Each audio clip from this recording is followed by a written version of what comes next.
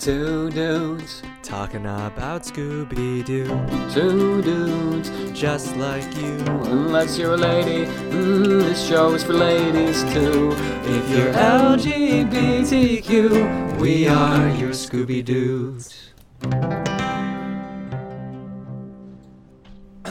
Let's drop the needle. All right, you ready? Do you want to get into this? Oh yeah, y'all. Here we go. What? It's your boy Luke in the house. This is a podcast about bad radio DJs. Bad intros. Welcome to the Bad Intro Hour. 1 hour of all bad intros. That was the first one. Get ready for 200 more. We don't waste time. We get right into it.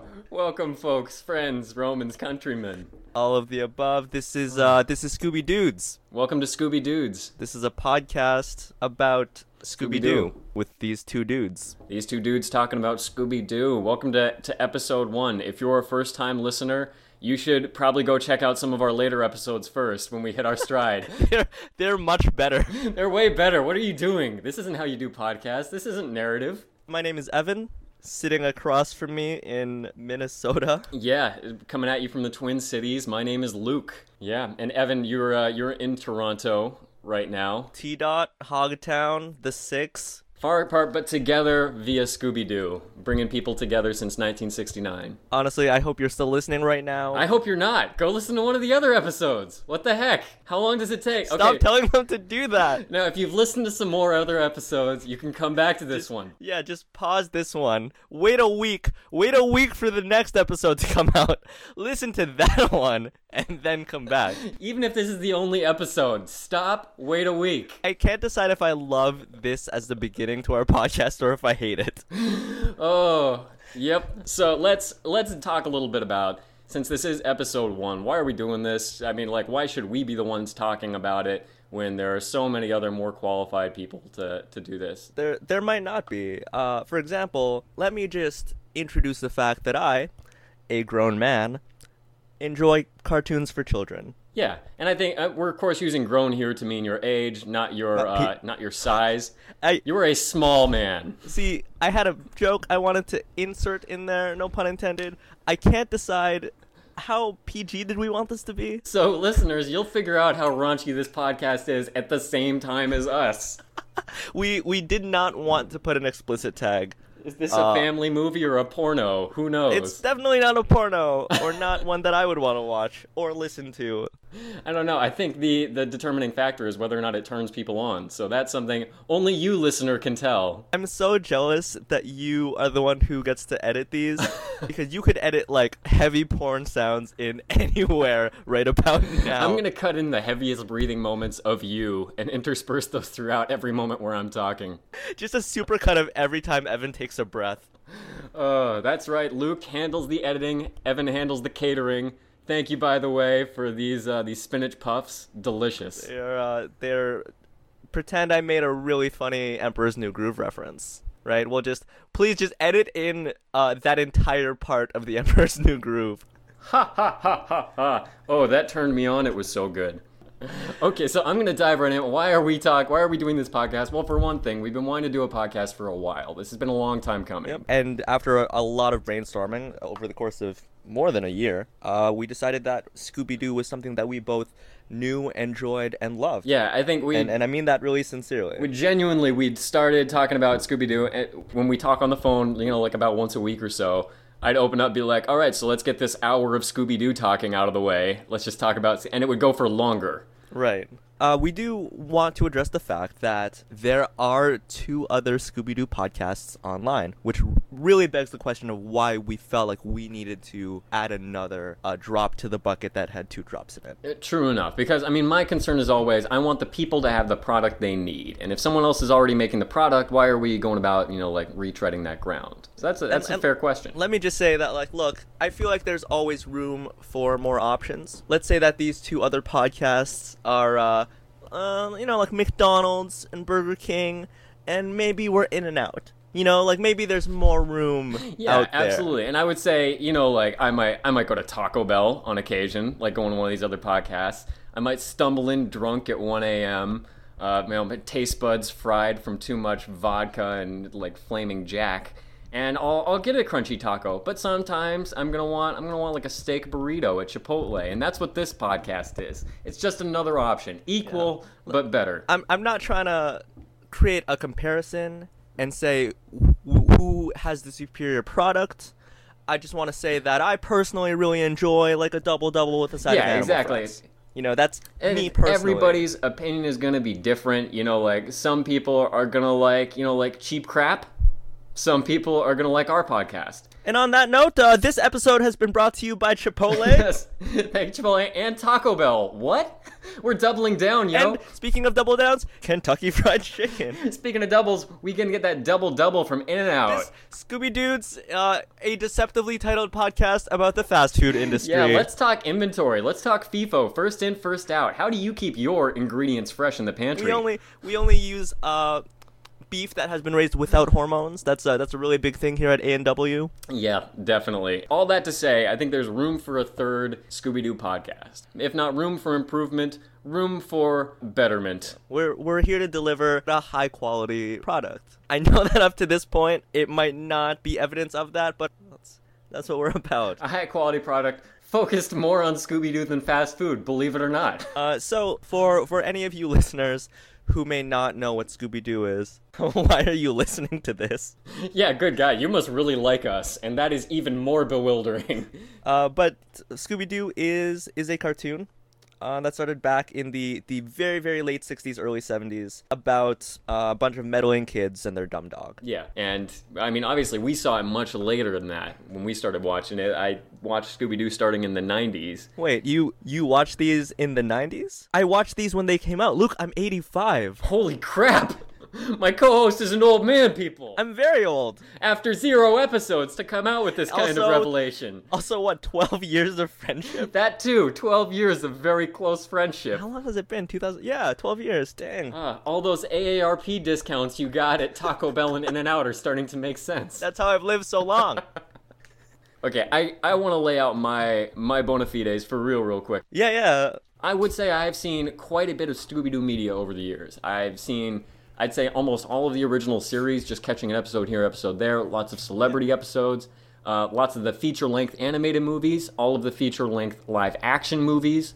I've played video games, I've read Scooby-Doo comics. When I was a kid, I wrote 50 pages of Scooby-Doo fan fiction. So all that to say, I was a huge fan of Scooby-Doo growing up, and I didn't even realize that I was a fan. It was kind of like being a huge fan of breathing. For me personally... I'm sorry, really quick. I once ate a piece of a dog treat. That's great. That must have been great for you. Nope, you could not bribe me with that. I would not encounter scary situations and stay in them for a treat. For me personally, I grew up watching Scooby-Doo. It was on Cartoon Network, like the really old school, like original series. I can also say, completely unironically, the Scooby-Doo movie is one of my favorite movies. It's really, really good, and I am pumped to get to the episode where we cover it. Ditto that. I can't wait. Almost forgot to mention, I own the soundtrack for the first Scooby-Doo live-action movie. I own that, and I have listened to every track. Yeah, I mean, you remind me of a man. That's a great song. What man? Man with the power. What power? The power of voodoo. All right, guys, we're gonna do the whole song. Buckle up. Here, just splice in just the entire song right here. Oh, but really, Scooby-Doo is such a wide, expansive, varied series that I would love to do an episode just on general Scooby-Doo music, just on the soundtrack for that movie alone, just on Scooby-Doo games, or like I said, comics. There's so much you could do, and it's all interesting. It all builds and enriches the franchise overall. Right, and like I think it should go without saying, Scooby-Doo is was a big cultural landmark that still affects a lot of media today. That alone makes it worth covering, and we're gonna do our best, to do that. Absolutely. And in terms of the kind of cultural landmark it was, I mean, we all can think of some examples of shows that imitated the Scooby-Doo format after Scooby-Doo came out. But Evan, could you tell us a little bit about how Scooby-Doo did come about? What was the context in which this, and we're reviewing the first ever episode of Scooby-Doo here, so what was the context going into this episode? Scooby-Doo, Where Are You? Is only the first iteration of the show. There have been several Scooby-Doo cartoons, and chances are that you have seen at least one of them in your life. And we are actually going to be hopping around. This is not just a podcast about Scooby-Doo, Where Are You? This is a podcast about all Scooby-Doo media. I'm glad you mentioned that. You definitely don't have to listen to this podcast in order because we're just skipping around one place to the other anyways. Go listen to whichever episode you think would hold your interest the most strongly, or whichever episode is from the series that you remember as a kid. So, Scooby-Doo, Where Are You? It was the first iteration of Scooby-Doo as a TV show. And it was a result, and I am directly reading from Wikipedia right now, CBS and Hanna-Barbera's plans to create a non-violent Saturday morning program because parents were kind of riled up about the fact that there were a lot of superhero programs on. Yeah, where the plot of the episode is punching all these things or defeating these villains, and this kind of violent slapstick comedy, which appeals to kids in a big way, but not so much to parents. So yeah, essentially, Scooby-Doo, Where Are You? Which was originally titled Mysteries 5, which I love because it sounds like an installment of the Fast and Furious franchise. Mysteries 5. You can see the producers in the room there like, what do kids love about it? They'll love that there's mysteries and that there's 5 of them. 5 is the perfect number for kids. There are numbers. Kids love numbers. I think kids will like the talking dog. Can we name it after Scooby-Doo? I think we should name it after Velma. Velma and the other 4. I mean, it was a big show. Well, what a lot of people don't know is that Scooby-Doo, when it first came out, was so popular that according to the Nielsen ratings, at one point, 65% of America was tuning in to watch this. Better than literally any other show that comes out now. Yeah, it's really incredible. I mean, even independent of our own interests and our own background and the nostalgia element with Scooby-Doo, I think it's worthwhile to explore how did this get so popular? Why did it capture the entire American mind? It really is it's an important cultural landmark. Birthmark even, I'd say. Marky Mark. It's an important cultural Marky Mark. Yes, this is the Funky March. I'm going to keep going. Don't stop. This is all you, man. I'm out. No, Evan, it took so long to get this going. Well, welcome to Scooby-Doo. No, the podcast where Luke talks about Scooby-Doo by himself. Fair is fair.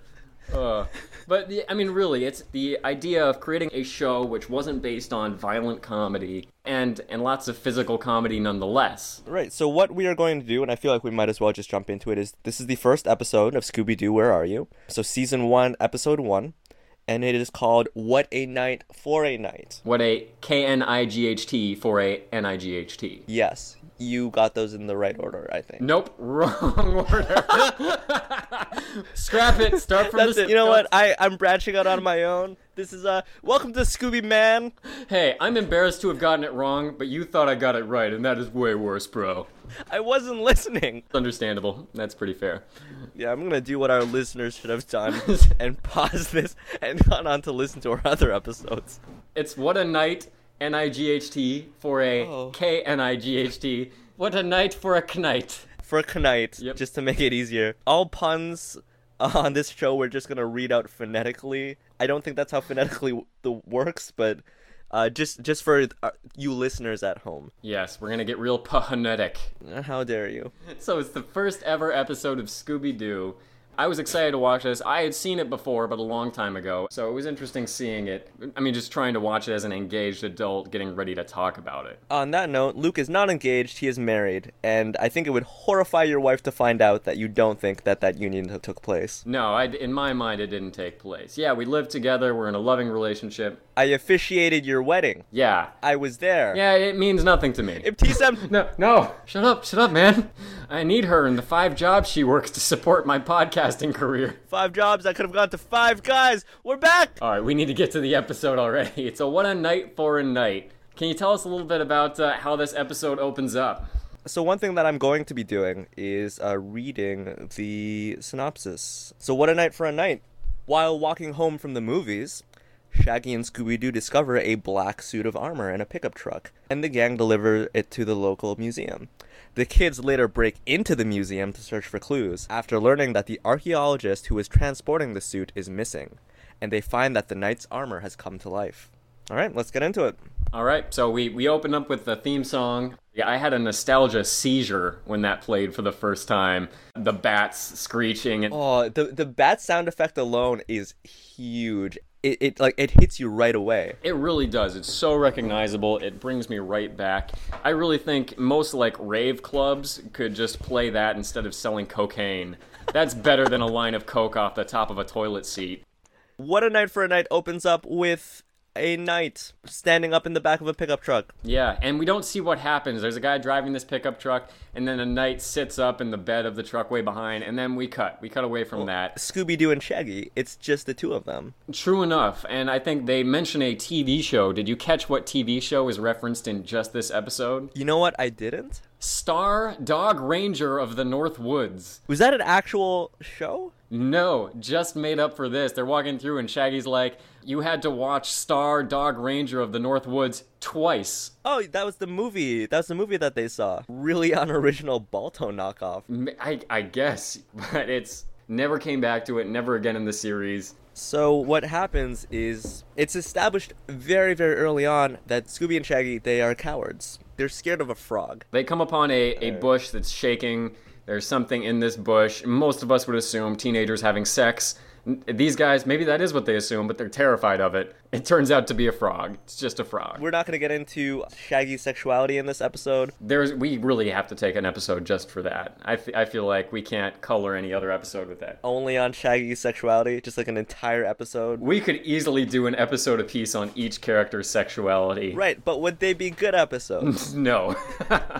No, I don't understand what the difference would be, though. But worth noting with the frog, it establishes that Shaggy and Scooby are both cowards, and I think, moreover, it establishes the overarching theme that there's frightening, scary stuff here, but it's mostly fear of the unknown. Fear of something that, and kind of unmasking it or revealing it, shows that it's not something to be afraid of. Yeah, there's a really big, like, rationalist message in Scooby-Doo media as a whole. Which I didn't pick up on as a kid, but as an adult I really appreciate, I gotta say. Well, you know what? Not even as a whole, and we'll get to that when we get to other shows. Yeah, it's true. Yeah, Scooby-Doo is varied enough that there is supernatural elements in some parts of it, but to keep this episode moving, they scoot around and come upon what Shaggy terms as, hey look, it's a deserted type pickup truck. Hey, what model is that? Oh, it's a deserted type. What happens is they find the pickup truck. Now the knight is sitting in the front seat, which is actually kind of spooky. It's kind of scary. It's like, where's the guy? There must have been someone in the knight's costume, but the guy is gone. Maybe dead? So what happens is they look at the box in the back of the pickup, and it has the name Hyde White on it. Which leads to my favorite part of this entire episode. Shaggy hilariously quips, I've heard of hide and seek before, but I've never heard of Hyde White. Which would have been so much funnier if Shaggy was black. And this is the first episode, so they could have done that. Followed up by Velma scolding Shaggy that's an English name, you idiot. Like Hyde White is to an American ear is just garbled nonsense. Right, it's like Ansley Figgledorp or something. It also establishes Velma there as the most rational, perhaps, of someone them. who can recognize when names are just names. Yep. Well, gang, it looks like we're up to our armor plates in another mystery, is what they say when they are at the museum, because it turns out that Hyde White is missing. Then we're at the museum, we hear about the legend, there has to be a legend, and the legend is this knight comes alive on the full moon. It's magic mystery, you get it, you people get it. Yeah, as it so happens, there was a full moon last night. And I guess there is the day. I don't know how long full moons last. I don't know. I think it's just, if it looks like a full moon, there's a moment probably where it's at its fullest and then it's waning after. This is a podcast about moons. Yeah, welcome to the Mooncast. We got a free Five Guys burger on the full moon. I feel so bad that we made that a recurring bit for this episode. For this series. The 5th episode, we're just going to record it in a Five Guys. Are you not eating Five Guys right now? I'm eating Five Guys. So, the knight comes alive on the full moon. That's established right off the bat. One interesting part to note for me is that the curator who tells them of this doesn't do what I think they do in a lot of later episodes, which is say, can you guys help us find the guy who's doing this or help solve this mystery for us? He's just like, well, now you know, bye. Yeah, and there's always some sort of crime that's obviously being perpetrated. Even if that crime is these visitors are scared away from a resort. But the only thing going on here is that there is a missing archaeologist and no one knows what happened to him, and that's it. Yeah. A missing persons report, right? Like, this is literally a job for the police. No, he's not loved, he won't be missed. Really, like, you kids coming here is more trouble than is necessary. What happens to move them along is that Scooby finds a pair of glasses on a lion statue. Yeah. They try to figure out where the glasses are from, I think it's Velma who says, well, there's one way to find out, and then they're at a library. Not like in Pawn Stars, where they would go to, like, I know a guy. Yeah, which I thought it was going to be something else. Like, there's only one way to find out, and then it cuts to them in the British Quarter beating some Cockney dude. No, they go to the library, and then they see that these glasses are made only in England, at which point they say in succession, different people, archaeologists, England, Professor Hyde White. These glasses are only used by jewelers, and only in England. So, I guess we gotta go break back into the museum. Yeah, I guess we have to actually not ask someone if we can look for clues in the museum. We need to break in. You know, and it's not like, hey, maybe we should just, like, hide in one of the bathroom stalls and lift our legs up. It's, no, we're gonna need to break in. Glass should shatter for us to get into this museum. I want property damage. And there is a lot of it, but what is fascinating to me about this part is that they see a high window, and they're like, oh, Shaggy, you have to go through. He's like, why? You're the thinnest. Which, okay, is true. Here's the thing. The window is very high. Shaggy does not have a problem climbing up into this high window. They put a ladder against the wall, and he climbs it, and it's not tall enough. And then their solution, even though, like you said, Velma is there, the rational one, is to use a jack to raise the ladder. Some classic Scooby physics. I think the mothers must have felt a little bit gypped. That they're like, we don't want as much violence on TV, and instead there's just real recklessness. Everyday recklessness. It's like, my kid's never going to get superpowers and go flying around punching people, but he could get access to a ladder. And the jack. And use it irresponsibly. Yeah, like, oh no, we don't want to show fighting, but we will show Scooby chugging bleach. And here's the thing, the ladder still isn't tall enough. And what, I think it's Daphne who says, don't worry, Shaggy's the swingingest gymnast in school, and Shaggy just leaps the remaining 5 feet. Yeah, which is, like the writers hit a block, and they're like, well, who has a special talent we're gonna reveal now? And maybe this comes back later, but I feel like it's a one-episode thing, that Shaggy is the swingingest gymnast in school. And not he was, but he is. So it also makes it sound like they're all still in school. Definitely not high school, right? They're like college-age kids? They look quite post-high school. So what happens is they get into oh yeah, there's a ton of property damage, like you said. There's that joke, I guess it was popular in cartoons back in the day, where you just hear a lot of things breaking on the way down a building, so you can tell that he's breaking things on every floor. As the camera moves with him with each break. And then there's just a pile of stuff. And another classic Scooby-Doo trope is the way that they walk by like a Mesoamerican mask or display, and the camera pulls in tight on the mask itself, and then the eyes move to follow them. Interesting that they introduced that so right off the bat. Along with that, the element of Scooby Snacks, and just as importantly, Scooby Snacks negotiation, which is, all right, Scooby, can you stay here and keep watch? Would you do it for a Scooby Snack? Oh, I'm not gonna do that. How about 2 Scooby Snacks? Yeah, and that's there from the beginning. That's huge. Like that is basically a recurring bit moving forward without fail. Yeah, which is, again, it's just amazing to me because it seems like the kind of thing that they would implement to keep raising the stakes. Like, this isn't a 1 Scooby Snack situation. He's gonna need 2 for this one. Right. You'd think at the beginning it would just be the 1 snack. But yeah, it definitely isn't. So it kind of makes any future episode we do where only 1 Scooby Snack is necessary not scary. Especially since the Black Knight is not a huge deal. We're obviously going to focus on the ghouls and the ghosts and the monsters in all these episodes. The Black Knight is just a suit of armor. And what happens when he shows up is that he puts his arms out like a zombie to grab them in that classic Scooby Monster style. Where when they escape, he ends up like hugging himself. But what he does is he walks past all of these weapons on the wall. Yeah. Which really diminishes his threat level in my eyes. I actually think that's a very well written part of the episode where they establish that this can't be a real knight. A real knight would grab a weapon. Yeah, it's not a murder. He's just trying to, I guess, grab and hold on to these nosy teens. Yeah, no, I think that was actually an extremely well plotted moment. That was like the teddy bear in the pool moment in Breaking Bad. They seeded that in there really carefully. What's his name? Vince Gilligan? Oh, it is Vince Gilligan. Yeah, like Vince Gilligan. He took notes. Yeah. If you think about it, Breaking Bad would not exist without Scooby-Doo. I think Breaking Bad is a direct descendant of Scooby-Doo. I mean, in the first season, there's that pit bull who the one drug dealer has. But I think he even calls him Scooby. Jesse, obviously Shaggy. Sorry, who is Walter exactly? Fred. He's got to be Fred. And I think we all know the meth is the Scooby Snacks. You know what?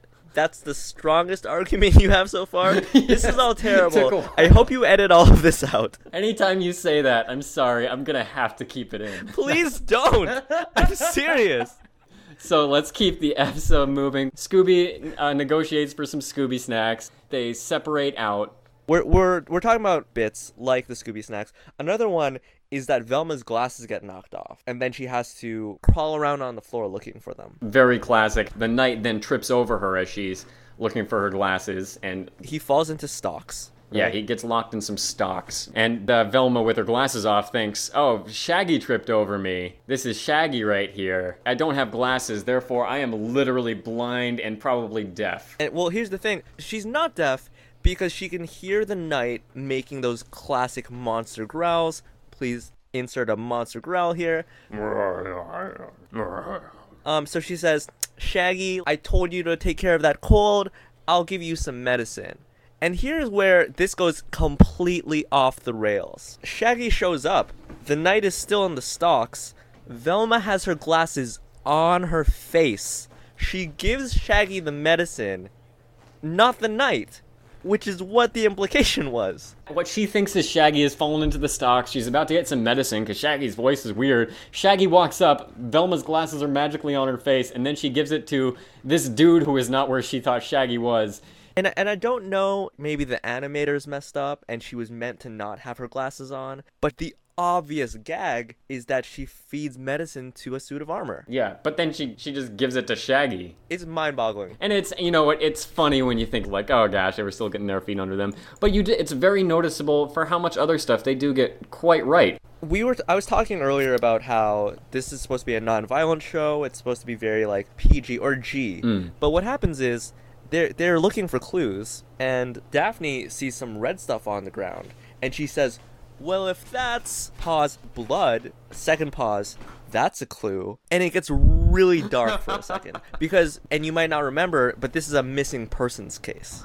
Professor Hyde-White, yeah, it's still gone. Professor Hyde-White. And they follow the trail of paint to what they refer to multiple times, infuriatingly for me, a mummy case. I think sarcophagus was a bit of a reach for the kids listening at the time. Yeah. Look, later, I know this for a fact, but later episodes, we'll refer to them as sarcophagi. But at this point in 1969, mummy case is where we were at. Yeah. The interesting fact, they never actually say coffin. They only say dead box throughout the whole series. But no, there is that. It is a weirdly dark moment. I can't think of another episode where they even see something they think is blood, because that's such a violent image. And especially that Fred crouches down and gets a bit on his finger and then rubs it together. And then with an air of what I read as disappointment, he said, no, it's just paint. And to back up 1 second to go along with Fred, there was the classic element of Fred says, you guys go that way, me and Daphne are going over here to the ancient bed exhibit. Listeners, there was no ancient bed exhibit. That was a joke. But the reason, moments like this, is the reason that people have been maybe a little dubious about the child friendliness of Scooby-Doo. I mean, it's sort of, if you watch this first episode, you would not be at all out on a limb to assume that Fred and Daphne are together. Because when Fred says, we'll go this way, you go that way, Daphne has one arm behind his back and like another hand on his chest. Is that true? That is true. She's like, she's kind of, standing with like a delicate hand on his chest. She's kind of clinging to him in a way that could be like, we're together, or it could be like, I'm a little scared. Thinking back to this episode, to me there's no chemistry between Fred and Daphne. I feel like Fred says things that make you think that maybe they're hooking up, but there doesn't seem to be a lot of attraction coming from either side. Oh, I think that the lack of contact between the two of them shows that they're effing. They're trying to keep it on the DL. Like Scooby and Shaggy, tons of dialogue. You can tell they haven't hooked up yet. Fred and Daphne, they have, and they're trying to keep it secret. See, here's the thing. I feel like now that we're laughing, you won't edit it out. That's why it makes me not want to laugh at any of these. I know you'll keep them. Okay, I'll edit it out. Fine. But anyway, aside from all of that, they managed to get away while the knight is in the stocks. And they have the moment where Scooby goes for a dinosaur bone, because it's a bone and he's a dog. Yeah, dogs eat bones. That's how cartoons used to be, is that, yes, cats drink milk, dogs eat bones. That's all they do. And, well, he grabs a bone off of this T-Rex that's set up, and the whole thing falls down, obviously. But in the one moment of making it right they've done this episode, he throws all the bones up in the air, and they stack perfectly back into the T-Rex. What happens is they follow the paint to a room behind the mummy, the mummy box, the mummy case. Yes, the wrapped dead person container. It appears it appears that there is a whole forgery set up. Obviously, Hyde White being missing is a crime and a bad thing, but this appears to be the actual elaborate crime that's been set up. Someone is forging paintings in the museum. What's the motivation here? Now we kind of know. We see one classic painting and another half-done imitation of it. Okay, yeah, definitely forging paintings. They need to keep the place clear for this for some reason. And again, it's so weird how all of this is happening, because the Knight shows up again. But at this point, they have to know that the Knight is not a haunted suit of armor, because there's a forgery operation going on. Maybe he is a haunted suit of armor, but he's haunted by his inability to recreate the work of the old masters. There's a lot going on, and again, similar to this episode of this podcast, it is very loose, and they are still trying to get their footing. Our favorite gag, listeners, you'll hear us mention this time and time again, is when the monster is trying to attack them, and Scooby and Shaggy put on like an elaborate ruse, and it's so off-putting the monster has to play along with it. Yeah, and in this case, it's that Scooby pulls up a palette and a board to paint on and starts painting the monster. They haven't quite perfected the gag yet in this episode, because in the classic gag, the monster buys in. Right, exactly. He would pose and ham it up because he's having a portrait drawn of him, and when you're having a portrait drawn of you, what can you do but pose? The monster would pose and ham it up. And so it's like they create this social situation that the monster is pressured into, but here the monster just kept growling as Scooby, he squirts paint onto the easel, and then at the monster. Yeah. And then he runs away. They've got half of the equation, but not the whole thing at this stage. Do you remember when I mentioned that Shaggy was the swingingest gymnast in school? Oh, I'll never forget. What happens later as they hide from the Knight, who again they know could not possibly be an actual haunted suit of armor, Shaggy says, maybe my ventriloquism can get us out of this jam. And then he uses his ventriloquism.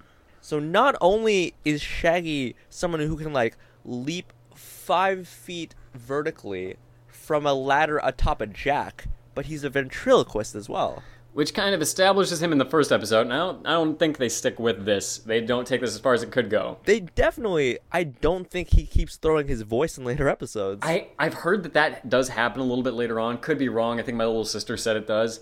The swinging as gymnast thing, I definitely don't think that's the case. But, I mean, just in this episode alone, they definitely use Shaggy as what talent do we need someone to have? And it's weird that he's so talented that Shaggy can just do stuff in this episode. Maybe they're trying to establish that's the reason why they keep him around, is because he's got these useful skills. I thought it was because he was like friends with Scooby, right? Like, anyway, so yes, Shaggy throws his voice, and with the property damage that's already taken place, as they run into the relic room and they're running past all these valuable pieces of human history, I got a little nervous, like, what are they going to F up now? And what they F up is Scooby and Shaggy are hiding in a biplane.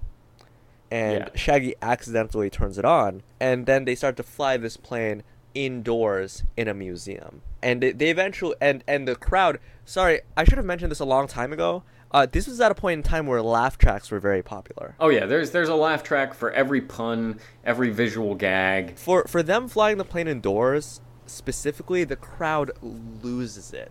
They think it's the funniest thing. Yeah, I forgot how hard the laugh track was there. But yeah, they gave it up for that moment. But what happens is they end up flying the plane, which they snap the wings off and then crash it. But they crash it into the Knight, and that's how they catch the Knight. And again, there are so many ways that this is classically Scooby-Doo, and so many ways in which this isn't, because it's a complete accident. It's very chaotic how they catch him. There's no plan. Normally, Fred comes up with a plan. Yeah, even if that plan falls apart and it's by accident that they catch him, there's at least a plan in place they've set up for the monster. Here there was no plan at all. They were just running away and they just got lucky. You could make the argument that since they were just starting out, this is maybe them being a little bit inexperienced at the job. Because they look for clues, they do a lot of hiding and running away.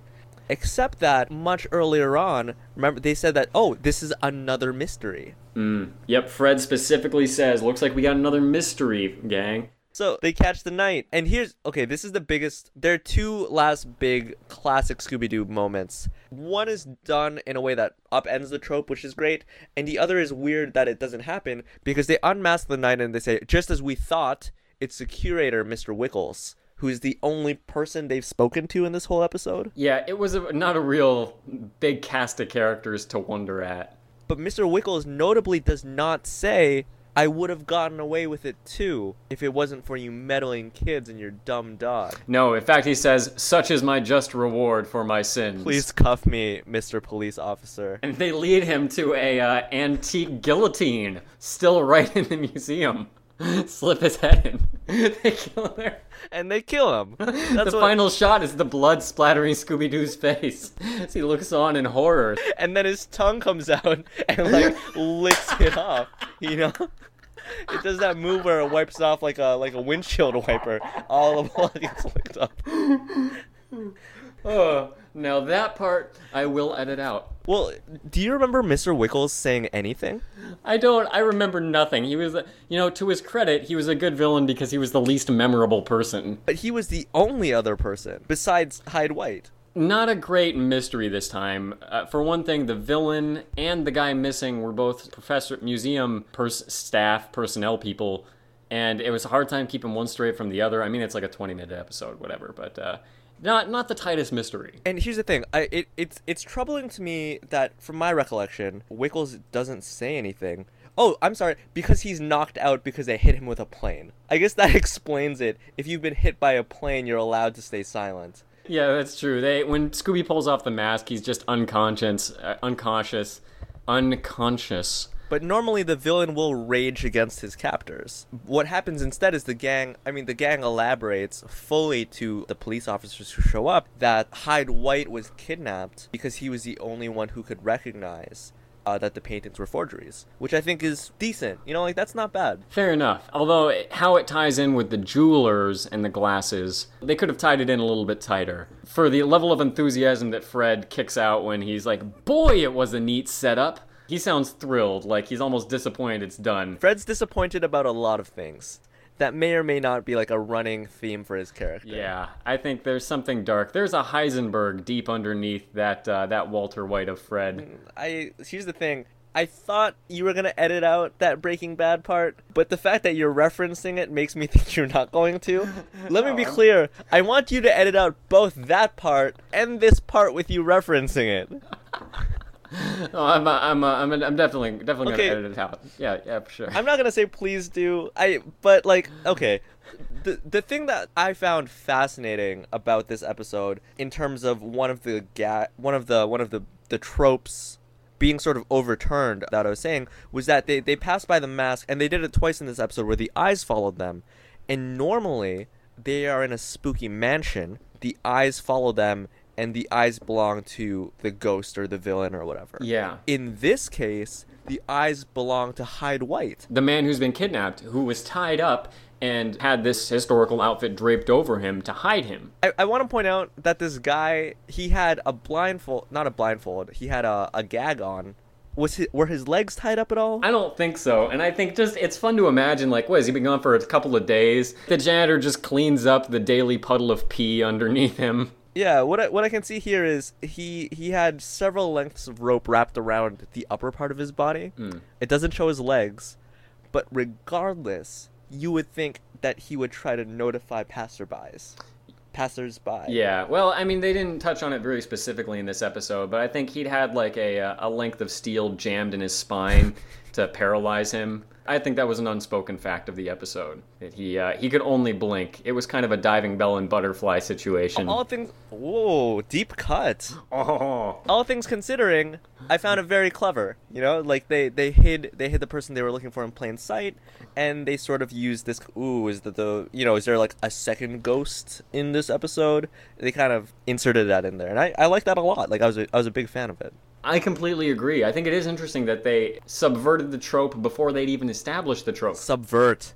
Yeah, there you go. So that was very interesting. And I don't know if this is obviously the first ever episode of Scooby-Doo.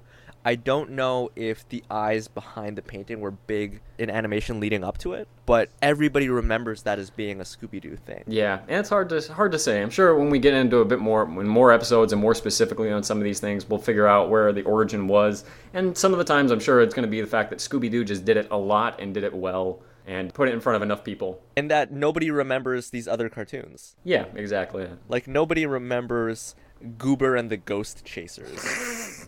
I don't even know if you're for real on that. No, I'm reading it off of this list. Butch Cassidy and the Sundance Kids. A show that I did watch a little bit of, Captain Caveman and the Teen Angels, which was really bad. Ooh, that sounds familiar. And had a really weird premise. He was a caveman who looked like Cousin It, except like his naked like arms and legs stuck out and like his nose, and eyes. And he was like a superhero caveman. Huh. Like, he had like a cry. He would say like Captain Caveman, and then he would like hit people with clubs and stuff. Oh yeah. Yeah, it was a weird show. And that's the thing. None of these have lasted. No, look, they're not going to do a dark and gritty reboot of Captain Caveman and the Teen Angels. You know, even as you say that, and even as I'm about to say, like, no way, I can imagine the producers in the room right now talking that over. Inch High Private Eye was about a miniature detective, literally 1 inch high, who enlisted the help of his niece and her muscle-bound friend Gator and their dog Braveheart to solve mysteries. Like, this is how low, pun not originally intended, pun intended now that I realize it. These are the depths that people sank to, trying to mimic Scooby-Doo. And I guess really we've covered the episode itself. The most notable thing for me is just how competent Shaggy is in this episode. Depending on the iteration and what you're watching, these characters are not the most multidimensional. Shaggy in particular is just a scared guy who likes to eat food. But here you can see that he's this wingless gymnast and he's a ventriloquist and he's useful and he does stuff. That felt very off to me. Yeah, I think that they did give Shaggy definitely the most colorful personality this time. And I think from merit of having really good voice acting on his part and most of the puns coming from Shaggy, he stays a colorful character down the road. But here they really fed him a lot of neat stuff. They gave him so much, and as a result, Fred's so little, that it's weird that they even need Fred there at all. It is. And for me, that's interesting. I'd say for how much a fan favorite Shaggy is and how much I identify as a Shaggy personality-wise, Fred, I think, at this stage is actually my favorite character. Okay, can you elaborate for my sake and the listeners? Partly Be Cool Scooby-Doo, which we're going to have plenty of time to talk about that later, but in Be Cool Scooby-Doo, Fred is hilarious. I want to say we're going to try to put that off for as long as possible, just because once we start doing episodes about that show, we might never stop. Yeah, everything is going to be about that show. But for the fact that Fred he's fascinating. He's the one that actually is into the mysteries. He's the one who's driving everybody, literally and figuratively. Fred is the one who touches what he thinks is blood. Yeah, he is. I mean, what kind of man does that and rubs it in between his fingers and then says, like a kid finding coal in his stockings, it's just paint. His relationship with Daphne, I want to know what happens. Does he talk about his boyfriend with Daphne? His beard? Hey, man, everybody wore cravats back in the day. Is that what they're called? Cravat or neckerchief. Yeah, neckerchief. Everybody wore those back in the day. Like, in Hanna-Barbera cartoons specifically, Cartoon Network had this one.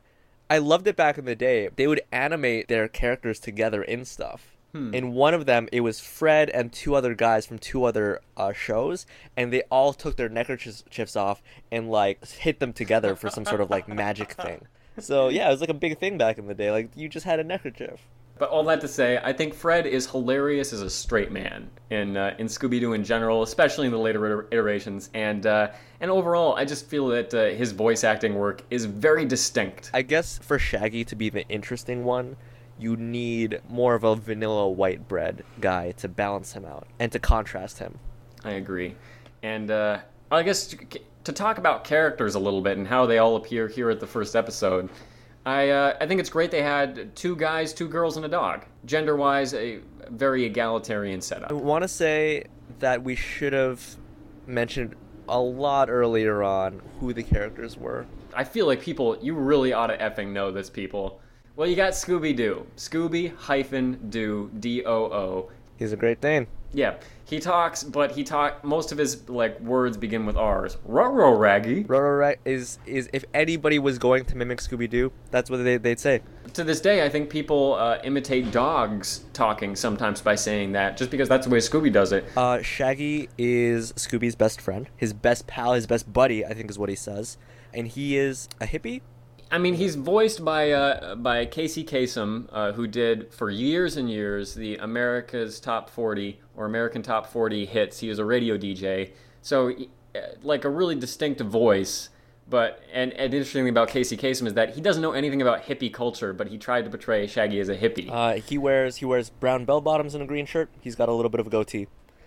Next on the list is, I would say, Velma. Velma is the smart, nerdy one. She's got kind of a short bob haircut. Chunky black glasses. Yep, chunky black glasses. She wears a relatively short red pleated skirt. Maroon? Kind of like a maroon skirt? Yeah, kind of a maroon.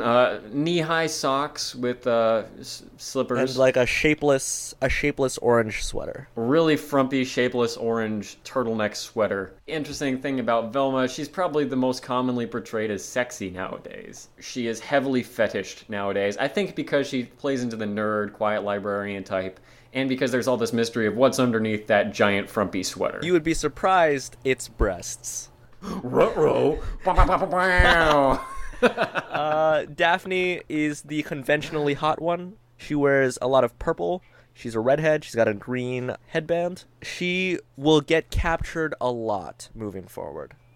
And she typically pairs off on Fred's instruction with Fred, who is the ringleader of the group. He drives the Mystery Machine, their interestingly painted van. He's blonde. He's got kind of like the all-American. He's just like an all-American, good-looking guy. Yeah, he looks like if the Hardy Boys had a son together between them. He looks like he'd be the product, in that he has an insatiable appetite for mysteries. That's the worst description of someone. If these two brothers bore progeny. Yes. He looks like the product of same-sex incest. I just called him handsome. I stand by it. And that's what you follow that up with. He's very handsome. Yeah, like the kind of handsome that genetic inbreeding results in. Homoerotic incest would produce. Okay. All right, yeah. And that's it. Along with that, there are lots of additional Scooby-Doo regulars, side characters, mostly relatives of Scooby, who I'm not crazy about. Not all of whom I'm actually familiar with. Friggin' Scrappy-Doo may be the one that is most popular, if I can use that word. I think, yeah, Scrappy-Doo is the one that's probably the most common appearing as well. Although I know there's Scooby-Dumb, his dumb cousin. He has a Scooby Hollywood hot cousin. Wait, does he really? Yeah, like a hot female cousin who's in Hollywood, but those are the primary characters. We're gonna see these 5 in just about every Scooby series. Although I think there are a few of just Scooby and Shaggy. So this is gonna be something you have to cut out as well. I got maybe like 15-ish minutes. Okay, 15-ish minutes. Wow, like a third of an episode of Breaking Bad. Okay, you need to cut that part out. You need to cut this part out too. We need to cut that part out, put it in a separate Audacity file, and then cut it out of there too. Wah, wah, wah. Okay. Okay, so final thoughts about the episode. One big question I've got. What is it about this first episode that so captured the minds and hearts of America? And by that I mean North America, because I think this also had a lot of penetration into Canada, and Mexico also really enjoyed Scooby-Doo. I think they watched it and it was a real ay moment. They were like, Rapido, give us another episode of this. I can't even talk about our Mexican listeners because this is our first episode. I now know we will not have any moving forward. Oh gosh, cutting all of that out. Common theme of our episode, us saying that we're gonna cut it out. It being 2.5 minutes long by the end. I really want... Yeah, you really should cut a lot of this out. We'll see. But, okay, just to get back to the question. What is it about this first episode that at least puts it on a trajectory for greatness? Even if this wasn't the point at which everyone's like, we gotta see more of this. I think the premise is just deceptively simple, which is that it's teens and they're talking dog and they solve mysteries. You boil it down to that, and anything else you add, any embellishments, at its core it works. Yeah. You can describe it to anyone and they'll be like, okay, that makes sense. You can watch any episode and you'll be able to tune in immediately at any point in the episode and you'll know what's going on. Yeah, I'd agree with that. And I think as the show goes on, I think it's incredibly unique because there's a different setting every time. It always feels like an adventure because they're always in a new place exploring a new setting and a new monster. Like you say, you can drop into any episode, and if you do want to watch a whole bunch in a row, you don't get some of the sameness. The shifting setting is definitely a pretty insightful thing to point out. Yeah, it's something new, but there's a deep familiarity. Something we both noticed is that it had some great production quality. The music, for instance, was just top notch. Yeah, there's a lot there. I know that there's a lot of nostalgia value as we were talking about the theme song, but yeah, the actual way that they scored the episode as a whole is it's some high quality stuff. I mean, just like the Harry Potter theme song instantly brings you back. The that I was like, oh, we're getting in it. There were a surprisingly large amount of music cuts like that in this first episode, in addition to just sound effects like the running in place and then scooting off all at once, and the tripping over, and just the many sound gags were really cleanly produced and really satisfying. As a kid, I remember that was a big part of the satisfaction, was just all the physical comedy, the visual comedy, and the good sound effects. Yeah, so that was it. That was What a Night for a Night. That was season 1, episode 1 of Scooby-Doo, Where Are You? Yeah, I'd say I quite enjoyed this episode, watching it a couple times through. I'm excited for the next episode, and I hope all of our listeners enjoyed this first episode of our podcast, which I hope is not the first one you listen to. Yeah, I hope you tune back in. Things they have to get better. What is it gonna do? Get worse? No, knowing you, maybe. Yeah. I mean, it's a possibility. I'm not gonna say it's not possible for a Scooby-Doo podcast to be worse than this because I've listened to it. Oh, but seriously, tune back in for more Five Guys coupons, more Breaking Bad discussion. Okay, don't. The fact that you're bringing up Breaking Bad makes me think you're not cutting out the 2 previous references to Breaking Bad. I'm gonna put more Breaking Bad references in there. I would really appreciate it if every time you said Breaking Bad, you just cut in a monster noise, and then that was it. And so the audience, I keep it all in, but the audience doesn't know what I'm referring to, only to know there's something that wasn't funny, that didn't land, that they're now being saved the trouble of. I would actually love that, because I know, look, you're gonna have to cut out, minutes of this, maybe 2 to 3 minutes at a time, and if you just cut in random sound effects, that'd be great. That could be the thing. That can be a thing for this podcast. For real, but, I mean, so much of this podcast, we haven't decided on just yet. This is the first episode. We've got a lot of what we want to do in mind, but there's so many places we can go from it. We've got ideas of guests we want to have on, special episodes we want to do. I'm just really excited to see where we're going to go from here, and I hope that what few listeners we have at this stage are also excited for it. Yeah, this is a journey for us, and we hope that you will let us drag you along. Yes, absolutely. I'm ready. Are you willing? God, it was that bad. It was that bad. That's the most silent moment of my life. I saw Evans inching his mouse up to the X in the corner of the screen. I could see you doing that. That was episode 1 of our podcast, Scooby Dudes. We're pretty floored that you put up with the 2 of us for close to an hour. Yeah, that's a lot of time to listen to us. I cannot listen to us for that long. I barely could listen to you for as long as it took to record, and I was tuning me out completely. Luke kind of just he sits there with his fingers in his ears, and he just talks. And surprisingly enough, we managed to sync up pretty well. And I'm amazed at how well you kept your thoughts, given that when I plug my ears and talk, I do very loud sim noise. Just nonsense. So thank you to our listeners, and especially thank you to our donors and patrons who kept the lights on. So Patreon, that is a service where you can sign up, give us a few of your hard-earned dollars a month, and we'll give back. And right now we're just going to spotlight, in no particular order, the fine individuals who decided to help us out a little bit. That's right. A couple of shout outs to all of our donors. You're all equal in our eyes, regardless of how much you donated. So just to kick things off, thanks, Gordon. Yeah. Thanks, pal. Yeah. Cool. After that, I want to thank Eric, who is a person who I love like a brother. Yeah. Thanks. Thanks, I guess. Shihan? Thank you. Yeah, wow. Yeah, thanks. Yeah. Hey, man. Look, I really appreciate the support. I will see you later tonight. We're going to have a great time. And Sam. Sam is not only our donor, but our artist, who you should definitely check out on the Scooby-Doo's website. Thank you, Sam. She's the first featured artist. She's done all of the background art for ScoobyDudes.com. She deserves all the praise in the world. And Garrett. Yeah. Wow, Garrett. Thank you, man. That's really nice of you. Garrett, congratulations on the twin baby boys. And Marilyn. Marilyn, thank you.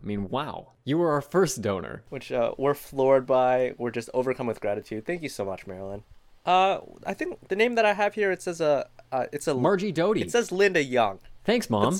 It's my mother. I think it's my mom. No, my mother gave to this podcast. And if it's not too much to say, I think she put your mother to shame. Please still invite me over for Christmas. Thank you, Emily. Emmy, you, oh gosh, your donation means by far the most to us, regardless of how big it was. But it meant the most. You are the, what is it, like, the light of our eyes? That doesn't seem like an expression. You are the wind beneath my wings. You are the Old Spice beneath my armpits. Just beneath. Not on your armpits. Just... I don't like the way it feels on my armpits. It's like a gun holster. So thank you to all of our donors. You have these holsters and you just put Old Spice in there. I mean, really, you're making this website possible. This is a passion project of ours that costs us a pretty penny to put out there, and this makes it much easier. So thank you. We really appreciate it. Again, if you go to patreon.com/ScoobyDudes, you could be one of those people. We're trying to give back a lot of content for what you give. We're just trying to make it worth it. Check it out. If you want to get a shout out on the podcast, if you want to hear our episodes a day early, get some sweet merch, check out some cool bonus content, Scooby Dudes Patreon is the way to do it. And where else can you find us online? Hit us up in other places on the internet. Well, on obvious places, Twitter, where we are at the Scooby Dudes. You can check us out on Facebook, nice and simple, just Scooby Dudes, facebook.com/Scooby Dudes. And possibly most importantly, just because it gives you the full Scooby Dudes experience, hit up our website. ScoobyDudes.com. SCOOBYDUDES.com. You are robbing yourself of a great experience if you don't go to this website. Look, if you go there, not only can you listen to the podcast, you can check out screen caps where we have put our own captions, our own little spin, a little bit of value add there. You can check out some amazing art on our website. The title card art for our episodes is insane. And lastly, we just want to hype you up because this was the first episode. Believe it or not, we do have a second episode in the pipe. To check out episode 2 of Scooby Dudes, season 3, episode 9 of the Scooby-Doo Show, I think the neatest episode we've recorded yet. And look, that neatness starts with the name. The name. We saw the name. We knew we were going to have to record on it. What's that name? It is Make a Beeline Away from That Feline. Make a beeline away from that feline. Just take my recommendation for it. That is a fascinating episode. Look, we're going to go out on a limb. Episode 2 even better than episode 1. Tune back in next week for more Scooby Dudes content that we are overjoyed to get to bring to you. All right. Thank you so much once again. I just want to say I really love you guys. I love you, Evan. I really love all of you listeners. I love you, Evan. Thank you so much for listening. I love you guys. Evan, you're my best friend. I love you too. All right. That's it. This outro's over. Bye.